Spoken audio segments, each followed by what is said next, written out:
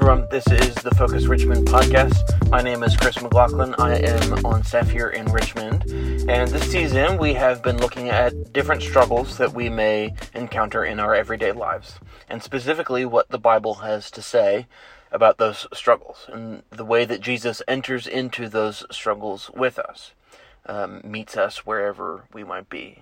And today we are talking about the struggle with failure. Which is really something that I don't know too much about. I'm just kidding. I know all about failure. I think we all know that feeling, that you've failed. You know, pit in your stomach, lump in your throat. Man, I really messed up this time. It feels awful, especially if there's someone that you know and love on the other end of it. That impending sense of doom, knowing that you're going to have to face it sooner or later. Boy, isn't this fun. But I think it's something that's very important, especially if you are a Christian. Some of y'all listening may have been to a Focus program before, and if you haven't, maybe you've just had that mountaintop experience where it really feels like things are going to be different from here on out. If it was a spiritual experience, maybe you go home thinking, you know, I'm going to read my Bible, and I'm going to say my prayers before bed, and I'm going to, do whatever. And for a while, things are different. But then after a while, they're the same again. You go back to your old habits. And I don't know specifically what that looks like in your life, but we've all been there. Whether it's trying to be a better follower of Jesus or some other thing in our lives, we've all been there. We all know that feeling. This week in some of our small groups, we've been discussing a passage from John 21, a story about the apostle Peter meeting the resurrected Jesus. And this story is particularly touching when you consider the ways Peter had failed Jesus right before his crucifixion.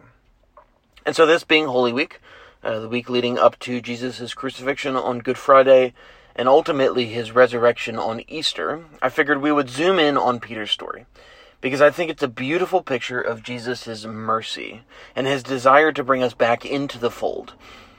It's really a glimpse into our own story with Jesus. So I'm going to read for y'all. This is Luke 22, picking up right after the Last Supper, which is the night before he was crucified. This is starting in verse 31. Simon, Simon, which is Peter's original name. Simon, Simon, Satan has asked to sift all of you as wheat, but I have prayed for you, Simon, that your faith may not fail. And when you have turned back, strengthen your brothers. But he replied, as Peter replied, Lord, I am ready to go with you to prison and to death. Jesus answered, I tell you, Peter, before the rooster crows today, you will deny 3 times that you know me. As I was preparing for this, something new stuck out to me about this passage. At first, Jesus just tells Peter that when he has turned back to strengthen his brothers. Jesus sort of pulls his punches. He doesn't really accuse Peter of turning on him. He just accepts that and moves on to what will happen next. But it's only after Peter comes back with this sort of overconfident response, I'll go to prison for you, I'll die for you. And then Jesus is like, oh, well, actually, you're going to betray me and deny even knowing me. So, Jesus calls his shots here. Peter will betray him 3 times before the rooster crows. And it's like, that's oddly specific, but then Jesus quickly moves on. The chapter continues the narrative. Jesus goes to the Garden of Gethsemane to pray, and then he's arrested, and we get that story about Judas betraying Jesus with a kiss. And this whole bizarre scene breaks out where one of Jesus' disciples whips out a sword and cuts someone's ear off. In the book of John, actually, he says that the disciple was Peter, not to keep on ragging on Peter. But everything is just going sideways. If there was ever a time to prove how committed Peter was to Jesus, it would be right now, just as he's being arrested. But I'll give you one guess what happens next. Let's pick up in verse 54. Then seizing him, that's Jesus, they led him away and took him into the house of the high priest. Peter followed at a distance, and when some there had kindled a fire in the middle of the courtyard and sat down together, Peter sat down with them. A servant girl saw him seated there in the firelight. She looked closely at him and said, "This man was with him," meaning with Jesus. But Peter denied it. "Woman, I do not know him," he said. A little later, someone else saw him and said, "You are one of them." "Man, I am not," Peter replied. And about an hour later, another asserted, "Certainly this fellow was with him, for he is a Galilean." Peter replied, "Man, I do not know what you're talking about." Just as he was speaking, the rooster crowed. The Lord turned and looked straight at Peter.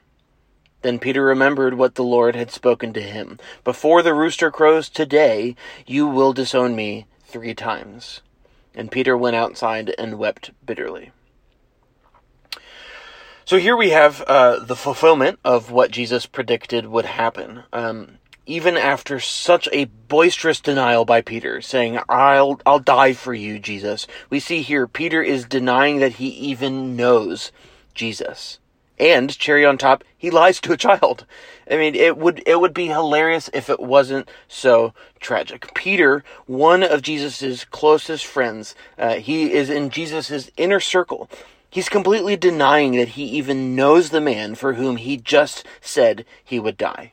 I mean, this is not months or years later. This is the same night.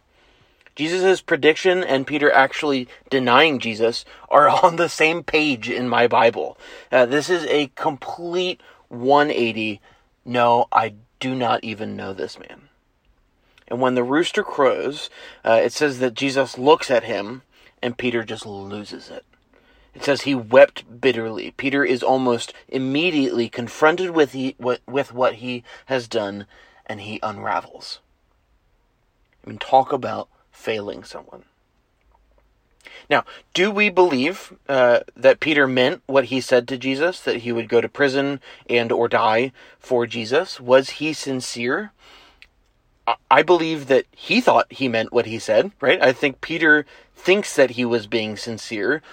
But that's the whole point. No matter how much willpower he may have had, or thought that he had, at the end of the day, he's still Peter. He's still flawed. He's still overconfident. In the second part of this story, it's like the curtain is being pulled back, and we see who Peter really is. And it's like, yikes, like, not all that great. Behind all of this gusto and bluster is really a man who's just as scared, just as afraid as he's ever been. And let's be honest, just as broken as the rest of us. I think oftentimes we, and I'm speaking to myself just as much as to anyone else, we oftentimes, in our walk with Jesus and in our attempts to follow God, go into it with this puffed up chest thinking, now is when I am really going to be good. Now is when I am finally going to make it work. Forgetting that the whole problem to begin with starts with us. And that just sets us up for failure. It's a problem with our hearts. The sin in us fundamentally prevents us from being able to follow Jesus according to our own sheer willpower. But thank God, literally thank God that Jesus was perfect on our behalf. He didn't go to the cross on Good Friday because we lacked the motivation to follow him. He lived the perfect life for us because we couldn't. And he ultimately laid down that perfect life for us because he loves us, because he wanted to bring us back to himself, to bring us back into the fold. In fact, that's the story that we get in John 21. Peter is out fishing when he sees the resurrected Jesus, and he just can't contain himself. He jumps into the water fully clothed and swims to the shore to be reunited with Jesus. And this is when Jesus charges Peter to take care of his followers. And we see in the book of Acts and in early church tradition that Peter played a huge role in the spread of the gospel. I mean, Peter was considered to be the first pope. This guy that lied to a little girl, that he even knew Jesus. In Peter's story, we see that it is not about what we can or cannot do. It is about what Jesus has done for us already. And our decision or our desire to follow Jesus is not going to suddenly change our human nature of being a sinner. It is a slow process of reordering the desires of our hearts, reorienting our lives towards Jesus rather than ourselves. And in the meantime, we'll mess up. While we are on this side of heaven, we will not be perfect.